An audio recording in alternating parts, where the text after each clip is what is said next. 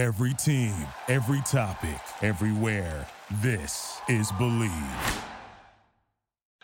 Welcome to the first iteration of the Believe in SMU podcast. I'm your co-host, Stephen Peters, the publisher, writer, all things SMU Rivals. And with me, I have Brian McCann. Brian, introduce yourself because you've got a great background and I won't be able to do you justice, man. Go for it. I appreciate that, man. Brian McCann, former SMU Mustang, played from 2006 through 2009. Was part of that first class to get back to a bowl game since the death penalty. Went on, played a few years in the NFL, and am glad to be back and involved in some capacity around SMU football and getting to share this platform with you, Stephen, and, talk about some Mustang football. Yeah, man. Likewise, when they told me who we were getting as my co-host for this, they reached out to me first and said we were going to get a player. Your name popped up, and I was like, yes, we can get this guy for sure. 4-year starter. As you mentioned, first team to get a program bowl game since the death penalty, like you just mentioned. That's huge, obviously. And then, things have just been going good for the Mustangs program since then. We had a little hiccup with June Jones, but Sonny Dykes has come in and rectified everything, and they are off and running, man. Just talk about what you see with the program in general. Personally, I like the direction that the program is heading in. I, be honest, when we hired Sonny, I wasn't excited. I wasn't upset about it, but it just didn't excite me. And I'm glad to sit here today and say I couldn't have been more wrong. I love what they're doing on the field. I love what they're doing for the players off the field. When you look at the Life After Ball program, a lot of these guys are getting their masters, so they're putting an emphasis on that education before these guys get out of here. And then also the environment that they have created for the alumni as well. We feel comfortable coming back around. They invite us to come to a lot of things, and they're really making sure that we are aware that we are all one family. And it's just a good feeling to have somebody that comes in and not only talks it, but also backs it up. Yeah, certainly, man. I like you. Let me preface a little bit. I'm not an SMU fan. Never been an SMU fan. I mean, I've never not liked them. Don't get me wrong. I grew up a Longhorn fan, but when Dykes was hired following June Jones, I thought it was a lateral move at best too. And I am happy to eat crow. Chad. I think you're referring to Chad Morris. Was it Chad Morris? I thought it was Chad, then June, then Sonny. No. I finished off with June, and then Chad came in after that. Then they went to Sonny. Okay. Well, still, I thought those were 3 lateral moves. I didn't think anything was significantly better in all 3 moves. Fair point. And that's why I guess I thought there was an overlap between June and going from June to Sonny, because it just seemed like a nothing move to get Chad Morris. Nothing against Chad, right. It wasn't the greatest hire. And I thought the same thing about Sonny Dykes. I mean, he didn't impress me at Cal. And coming in, I thought, it's just somebody to hire just to hire right now. But, like you said, kind of proved us wrong. And they're doing great things, man. Second time ranked under his tenure. And, we talked last week just to kind of get some familiarity with each other before we started this podcast, which, by the way, is going to be kind of a 2-part thing each week where we're going to preview a game as well as recap what we just saw, kind of like a day after, not so knee-jerk reaction.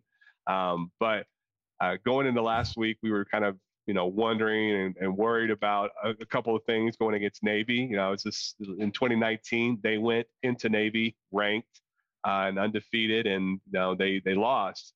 And it looked like it was going to happen again, and we were worried about some trickeration. And lo and behold, that's kind of how it started off. I mean, we got that 4th down play that was trying to draw them off sides. They didn't throw the flag, but it worked, luckily, to Reggie Robertson. And, it kind of just got away from them for half a second. Just talk about what you saw over there. Right. Kind of, for me going into it, that was kind of what I was expecting. As well as we are playing, I know we have some growth to be had on the defensive side of the ball. Me being a defensive guy, I'm a lot more familiar with it than the offensive side of the ball. But just sitting and watching, I do feel like we've had some times where we kind of shot ourselves in the foot with just being undisciplined, especially, across that back end, and then just, missing a lot of tackles. And of course, playing Navy, a team who loves to run the ball. I was a little worried going into it saying, if we don't tighten this stuff up, if we're not better at our tackling, if we're not as disciplined as we need to be, we're going to go out here and get embarrassed. And, crazy enough, you look up and we're down, 21-7. And it's like, whoa, what just happened? Granted, the defense didn't give up one of those touchdowns on the sack fumble, but I definitely think that that third touchdown, which is that pass straight down the middle, was definitely just part of just not being as disciplined as we should have been. And that was my fear going into it. But luckily, I feel like it served more as a wake-up call than it had to be, us actually losing the game and then trying to jump on these things and get them corrected. Yeah. So to recap what happened in that first half, you had the 66-yard touchdown from Mordecai to Roberson Jr. And again, that was on a fourth down, trying to draw him offside. It just worked out, luckily. And then just both teams just kind of filling each other out afterward. And then they had a 23-yard run by Chance Warren for Navy. And that was some sloppy-ish tackling. I felt like it was more of Warren than anything, than the defense not being able to finish off the tackles. I thought he just, lowered his shoulders right, kept his momentum going, and getting lower on that point of attack and being able to get into the end zone. And then that second quarter, just that was weird. You had Navy driving. They started the quarter with the ball, and then they had the fake into the toss over the top to, I'm not going to pronounce his name right, but the tight end up the seam. It was wide open. Nobody was there, 37 yards, and Navy's, up 14-7. And then you had the strip sack fumble return by Diego Fagot for 20 yards, and it's 21-7 in a blink of an eye, basically.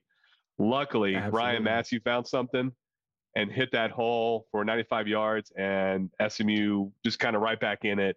And then SMU gets the touchdown from Trey Siggers late in the first half. And we're 21-21 after two quarters, which to me, that felt like a win at that point, considering what Navy could have done with that lead. Had they stopped Massey on that kickoff return, and then they forced him to punt or force another turnover. That could have snowballed even more. But Sonny Dykes after the game even said that was the wake-up call that they needed. It sparked them, and after they were on their heels, they kind of got back up off the mat and put their head down and went back to work. And that was what excited me about this team. It's always easy to, to root for them, or it's easy to go out there and play hard when things are kind of going your way. I don't think we've been in a hole like that, at this point in the season. No. And so, to see them, have their backs up against the wall, and like Sonny said, it was a wake-up call, and then to respond the way that they did really made me feel good. And I was saying it, after that, after Navy scored that 21st point, saying, all right, guys, you're in it. This is what it is. This is when you find out who you are. And then, as you mentioned, Massey comes back with the big return. And then, we get the ball back, and we had a long drive down the field and a punch it in, running it. That was very encouraging and exciting to see. And like you said, going into halftime, it's like, I'll take that. Didn't start out how we wanted it to, although, it was, for me, like I said, kind of expected a little bit. But to bounce back the way that we did definitely made me feel a lot more comfortable it being tied at half. Yeah. And kind of going back to our expectations of the game, we knew Navy was going to run heavy. I mean, that's just what Navy does. They did it to UCF the week before, came back and held them to no points in the fourth quarter and scored 17. So they were down 31-17 or 14 and scored 17 unanswered in the fourth to win. And it's still mostly running, and then some plays that'll get you here and there. So I was expecting SMU to want to play similar styles. I thought, the encouraging fact that they went 350 against TCU. I thought, this was the perfect week to just kind of give the same medicine back to what Navy does to everybody else. And SMU Twitter was just irate at how much they hate playing against Navy or playing in Navy in Annapolis. Snapping a 23-year losing streak in that facility. I mean, it's tough. I mean, last time SMU played Navy at home, they won pretty handily, and it was to be expected this one. But something about Annapolis, Maryland, just is hard to just get your footing and get a good vibe going. And I mean, my three keys to this game beforehand were for the secondary to be ready. They were for the most part, but they got them once. Counter with your own run. I wanted to see more of Bentley. Maybe he just wasn't quite 100%, and they were going to limit his snap count. I wanted to see more of. He just had the two carries, right? Yeah, it was back-to-back run. I mean, one of them was a 5-yarder immediately, and it put him into positive rushing totals for the game, and that seemed encouraging. And then they hit him again on the next play, and he got dropped for 2-yard loss. But I wanted to see more of Trey Siggers. Yep. I liked what Tyler Levine did coming in as well as that spellback. He reminds me so much of Zach Line. I love him as a changeup. Yeah, he reminds me so much of Zach Line. I even put that on Twitter. I said Tyler Levine is Zach Line. Changed my mind. They're the exact same player. Absolutely. I agree. It's the double arm wrap up. Just I'm going to put my head and shoulders down. Come stop me. That's it. So he's like ball going through there. Yeah, absolutely. And the other one was just sweep the leg. I didn't want SMU to let up like they did last week against UCF or USF, excuse me. Considering that Navy had won the previous week on a 17-0 run in the fourth quarter, let me know that they're not a team that can be easily put away if you don't keep the pedal to the metal. And that was my concern. And that's kind of what happened. It seemed like they let up. They were just content with just letting the game play out as it was. And I wanted them to force the issue. I wanted them to run more and, not have to rely on Tanner so much. And Tanner, for as good as he is, there's two things that drive me crazy about the kid so far. It's throwing off his back foot when it seems unnecessary. Always. I mean, he's had some highlight plays, but when he could step in and throw, he's probably got one of the livest arms, at least in the group of 5. I'm not going to say power, all of NCAA, but I mean, he's got a cannon. But when he steps into it correctly, he gets his hips and his shoulders square and he's ready to throw it. But he's on that back foot. It's just, it flutters. It's concerning, and it almost got picked off. And then the other thing is him holding the ball a little bit too long. And that's either where he gets into throwing it off his back foot, or we had the first sack and it ended up being a fumble. So that was my concerns going into the game. And damn sure they almost went the opposite direction. Right. He had one of those where he was holding it a little bit too long. I think it was third down. We were driving in. I can't remember. It had to be the third or the fourth quarter. I want to say it was the fourth. And he kind of rolled from the broadcast view, rolled towards the bottom of the screen. And kind of, he's got the defender coming on. He kind of hits him with the pump that got the guy off the feet, but he's still holding the ball. And I'm like, dude, we got to throw this thing away. I think that was when we got a field goal out of that or something. But I'm right there with you as far as just holding that ball just a little bit too long for comfort. But, it's we just gave up our first sack of the season. So it's clearly something that he's comfortable with, and it's been working. It has been working, but it's not going to work when you go up against Houston, and it's definitely not going to work when you go up against Cincinnati. Those guys are going to eat him alive. Now, granted, the offensive line is our best unit. I'll go ahead and say that. Even better than the receiving units out there. It's good. Don't get me wrong. Roberson can easily be in the NFL right now had he come out. But, I mean, that offensive line to be one of the last 4 to not give up a sack 5 weeks into the season, that's saying something. I mean, granted, you haven't played against Alabama and stuff like that, but still, I mean, the 5 to 6 guys that they rotate in there all game long, just it keeps it strong and it keeps it ready to counter whatever stunt or whatever twist they may be throwing at you. It's commendable to what they've done. What's up? And credit to our running backs as well. They're, part of that pass pro as well. So they've also been, important in picking up these blitzes and helping make sure that we weren't able to give up a sack until this most recent game. And so definitely something that they've been doing well. One of my concerns, you kind of brought it up, you touched on it just a little bit, speaking about when we go against Cincy, when we go against Houston, and it's kind of like we get a different version of this team depending on who we're playing. And I kind of feel like we play up or down to our competition a lot And that worries me going forward. And I think it even somewhat is reflected in the polls. You know, we're 6-0 and we just moved up one spot. You know, now we're at 23 instead of 24 today. But I think a lot of that has to do with we should be handily beating these teams that we are, you know, for the most part, barely kind of squeaking by. You look at Navy yesterday. You look at, you know, Louisiana Lafayette when we played them. And I think if we're going to really turn that corner and look at being competitive as a program, we have to go out there and perform day in, day out, regardless of, you know, who's lining up across from us and play a whole game. I don't think we've played a whole game to date. That's exactly my issue with the team. I don't think it's necessarily playing down or up to a team. I think there have been too many times this season already where they have not, you can see for long stretches where they have not played a complete game at all. Yep. Abilene Christian, they only had 9 points after, or like 6 points or something like that after the first quarter against, you know, an FCS team. No, the score said 56-9, but early on they looked atrocious. I don't know what was happening in that game, but it just looked atrocious.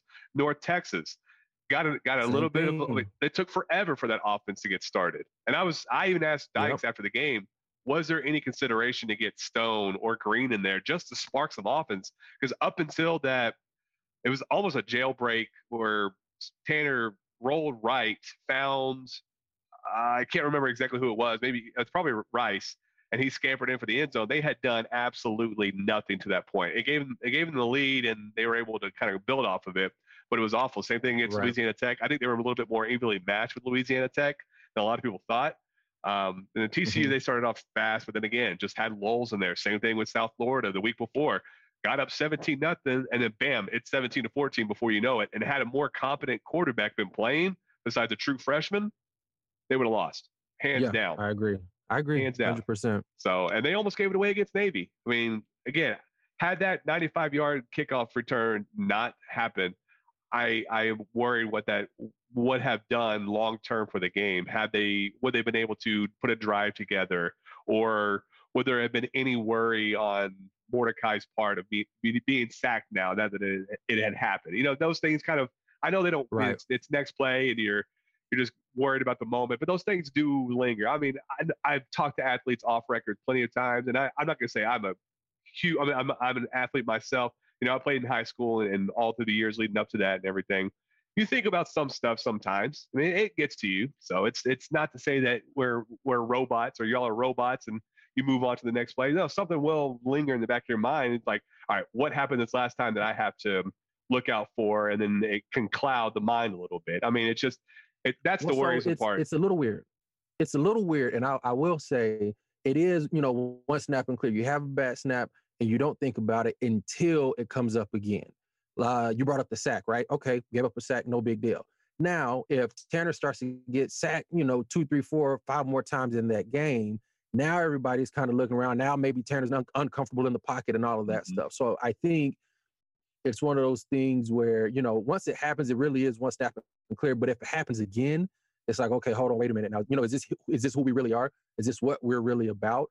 And to your point with the kickoff return, I think it's a lot of that same stuff. That kind of stuff puts doubt in the opposing team as well. Navy's thinking, oh, here we go. These guys aren't that good. And then, you know, we turn around and answer like that. So that puts a little doubt in them. Like, well, crap. You know, just when we think we're getting some footing, we turn around and, you know, give it back a little bit. And so I definitely think you're spot on with that kickoff return did change the tide of the game 100%. No, it didn't give us the lead. No, it didn't even tie us up. However, it sparked us. It got us rolling. It gave us some energy. It gave us some momentum that we were able to hold on to and carry. Yeah. And to that point, I mean, that's what worries me is that they need that spark, that big play. Like you can't get that every game. I mean, opponents are going to key in on that, and better opponents will not allow you to have those big plays all the time. And what happens then? That's my biggest concern with this program. And they can go as far as they want if they keep the pedal to the metal for the first time this season, all the game long. But you know, you get those lulls, it'll kill you. I mean, look at Texas yesterday. You know, they were enjoying a huge lead. I tuned in at 35-17, and I saw 6 points after that, or excuse me, let me rephrase that, 13 points after that.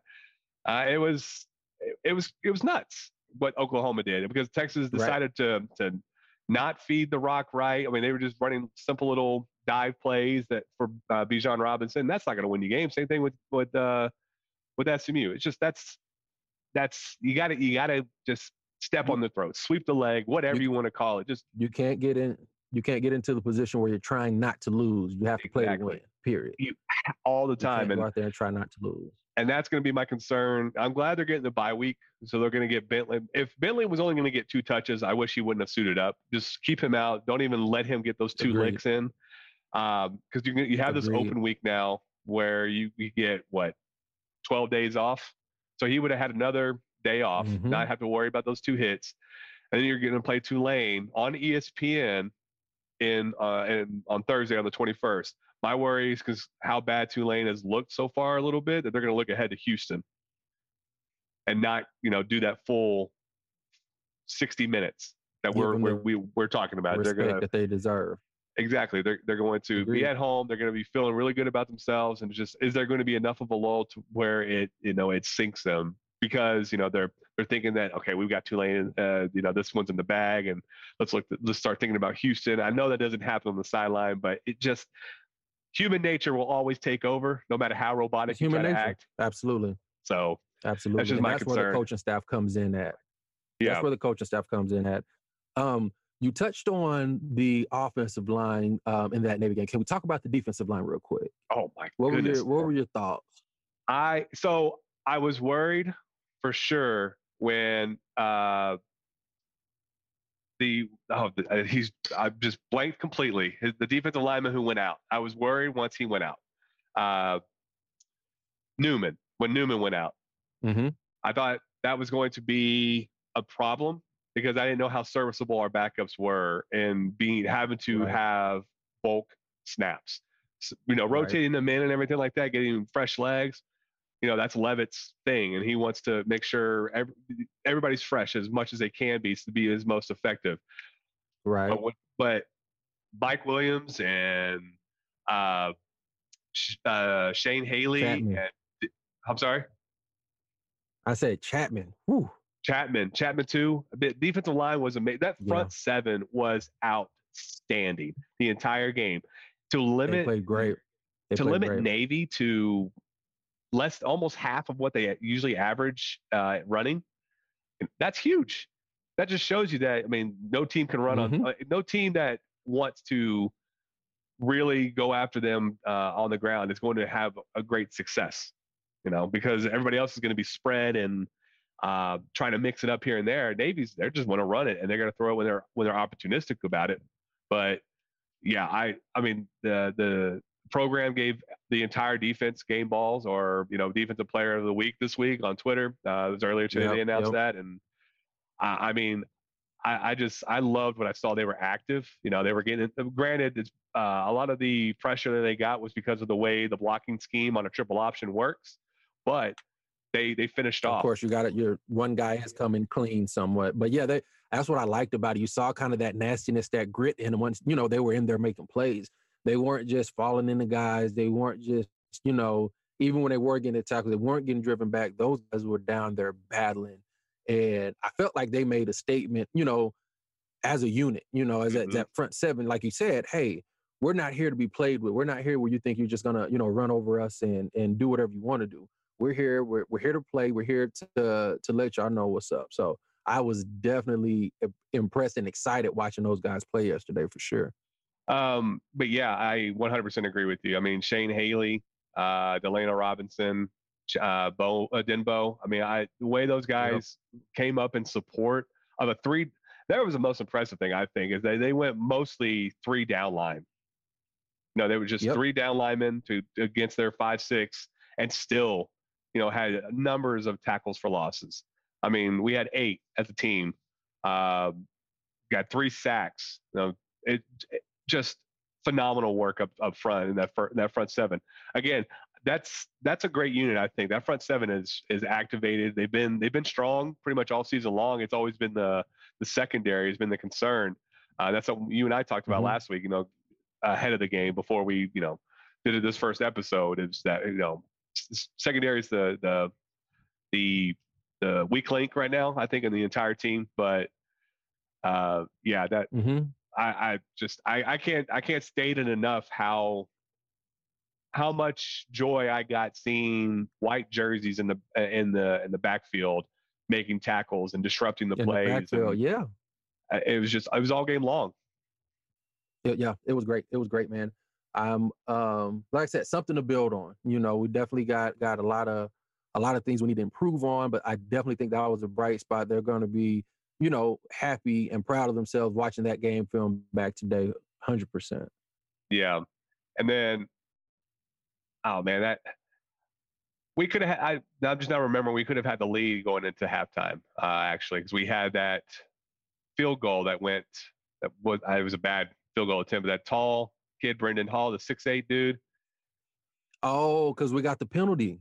That's right. We had that false start penalty. We got the penalty and got moved back. Yep. By 5 yards, and so they brought out the 6'8" kicker. And the announcers, man, they were kind of laughing, and he said he kicked the floor before he kicked the ball, which is probably true. I mean, 6'8", it's probably hard to kick it, but they say he has the leg for days, and he's good at kickoffs, but I would not try him again at field goals because it was low, and had they been ready for it, they probably could have blocked it and scooped and scored, and turned it the other way. It's just, there's one thing I've enjoyed about Sonny Dykes' tenure is that there's not a lot of questionable decision making. That one was kind of questionable. I just let Mazza try. You brought him in from Washington State for a reason. Brendan Hall's a nice little story for being 6'8", being the tallest, but that type of situation, again, that could have been, by the time that play was over, worst case scenario, we could have been looking at 28-21 going in the other way. So, right. And who knows how that changes out after the game. I mean, it's just that was the most questionable one I've had for Sonny this season. I can't recall anything worse so far, but again, I'm not I've not paid attention a lot to SMU football before last year. So yeah, it was a good win. Par, I can say that's pretty on par. Yeah. I mean, he's a good guy off the field, and talking with him, and he seems to have a good pulse of what's going on with his team. He's not a hands-off coach or anything like that. So it's, again, when that's your biggest question mark or coaching decision that you made, I'll live with that. You still got to win, and it's right. It's concerning. It's like, oh boy, had that been lower and they blocked it and scooped it, now you're scratching your head wondering, like, come on, Sonny, what are you doing, man? Absolutely. Haven't had that situation, like you said, come up too often, and so when you do get those questionable decisions, they don't linger because, like you said, we haven't been in it where it is the worst case scenario that happens from it. But you are 100% right with that, as far as that could have changed the tide of the game potentially. It could have, yeah, absolutely. I mean, it was a workman-like win, more so than it was the week before against USF. I don't know what it is about playing at Annapolis, man. I mean, you can speak to that, correct? Well, when I went up there, it was cold and rainy and windy. So outside of that, I couldn't tell you anything else. Really? I mean, it's not like an atmosphere thing, or just something about the air that just, weighs you down or something. I mean, you have the experience in playing up there. I'm just, I'm on Twitter and seeing everybody else like me, like, what is it with playing at Navy that sucks so much for SMU? Right. No, like I said, my experience, it was a cold, stormy, windy day. And it was, so I couldn't even say it was the atmosphere because I don't think there were a ton of fans given the weather conditions. Mm-hmm. But once again, given the weather conditions, we weren't in a position to play well that day, to say the least. Interesting. And if I'm not mistaken, Morstead even had a punt that game, and the wind was so tough, I'm not even sure if the punt made it 10 or 15 yards past the line of scrimmage. Oh man, those are the worst punts. I've seen a number of those in high school football, where you're punting into the wind and it goes, 5 yards. I've even seen negative 10-yard punts. It's just, that's a tough decision to make. Like, do you trust to punt into the wind or not? And yeah, right. It's just, I'm glad they got that monkey off their back. Yeah, I'm sure it was. Oh man. All right. Anything else, man? You get thoughts on, like, kind of closing thoughts on the game that you want to get by, and just what I guess you would hope they would improve or look forward to doing against Tulane in 10 days or 12 days, whatever it is. Ideally, I'm hoping, like we said, we are more disciplined defensively. I saw a couple of those guys. As you mentioned, that secondary, we've got a lot of work to do, and it's not from lack of talent. I think it's just a matter of, attention to detail. These guys need to, I think, have a little more emphasis on where their eyes are going, where their hands are going, where their help is coming from in the particular coverage, things of that nature, keeping your leverage right, all those type of things, because as we continue to work our way through the season and we keep stacking up these wins, ideally, we can't get to Cincinnati and have those. We can't beat ourselves. If they're going to beat us, we got to make them beat us. We can't go out there and bust coverages or miss tackles or be out leveraged or things of that nature. And so hopefully if they've gotten anything from this Navy game, understand you can trust your front seven, especially when it comes to that, that run game. And just do your job. Do your job. Count on your teammates to do their jobs. And that's defensively. Offensively, I would say we gotta play a full game. Got to play a full game. Got to make sure they're disciplined as well. Their assignment sound, and just come out there with that swag. We've all seen flashes of what this team could be at certain points in the game. I'm ready for them to put it together for 4 full quarters so we can see that full potential finally on the field. I mean, I don't think you could say it any better than that. I mean, speaking of your history of being a DB in the program and everything like that, knowing what to look for, that's always going to be the biggest concern right now. They're trying to put it together, but it's just kind of out of position or don't have the right leverage, or the not dropping their hips right enough. And it's I know it's a tough position to play, especially when the games evolve to really benefit the offense, the spread attack. So I mean, SMU is taking advantage of that, and other teams are doing it as well. It's frustrating when you have guys who are coming in, transfers or being touted up as big deals in the secondary, and you're constantly seeing them chasing down a guy from behind who's gotten 1 or 2 steps past you, or you miss a tackle or whatever. It's just, come on, man, just you're here for a reason. We need you to perform at the level that you were expected to perform at your previous school. You need to bring that here. So. Likewise, I want to see a full 48 from the offense, or not 48, but 60 from the offense. That's definitely been missing. I hope that we get a 100%, maybe even 95% Ulysses Bentley the fourth next time out. Trey Siggers did okay. 14 for 49 is it's not lighting it up, but I mean, they did well enough. 2.8 yards per carry is not good, but it is what it is. Hopefully they get a little more balance. Because watching when you watch the game, and maybe it was just me, but it felt like we rushed for more yards than what we actually rushed the ball for. Was that just me? Yeah, I mean, you had the 2 miscues. You had some tackle for losses early on in the game. Like I said, when Bentley got in, his first rush put him over positive yards, and that was mid to late first quarter, or was that in the second quarter? I can't even remember, but it was. I want to say that was second quarter. So it took us until the second quarter to get positive yardage, and then it started rolling a little bit. But I mean, it looked like tough sledding, and I thought that they, having all 3 in the backfield, and then the escapability of Mordecai would allow them to rack up more than 80 yards. So it's definitely weird to see.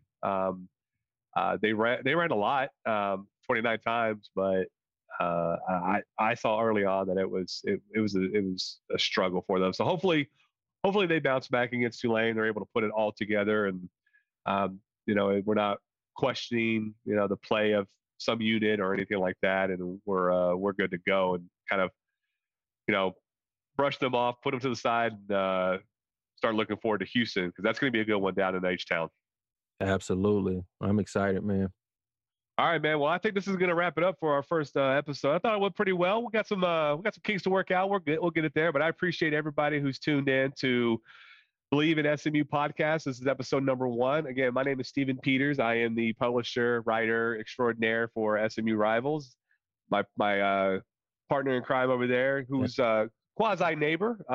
Actually, we both live here in the colony. We'll hopefully get together and work in the same room. That way we can kind of vibe a little bit better more when the episodes come out. But that's Brian McCann. Just go ahead and sign us out, and we'll leave it there, man. Sounds good. Appreciate you guys for tuning in. All right, man. Have a good one, and I appreciate everybody who's listening. Thank you for listening to Believe. You can show support to your host by subscribing to the show and giving us a 5-star rating on your preferred platform.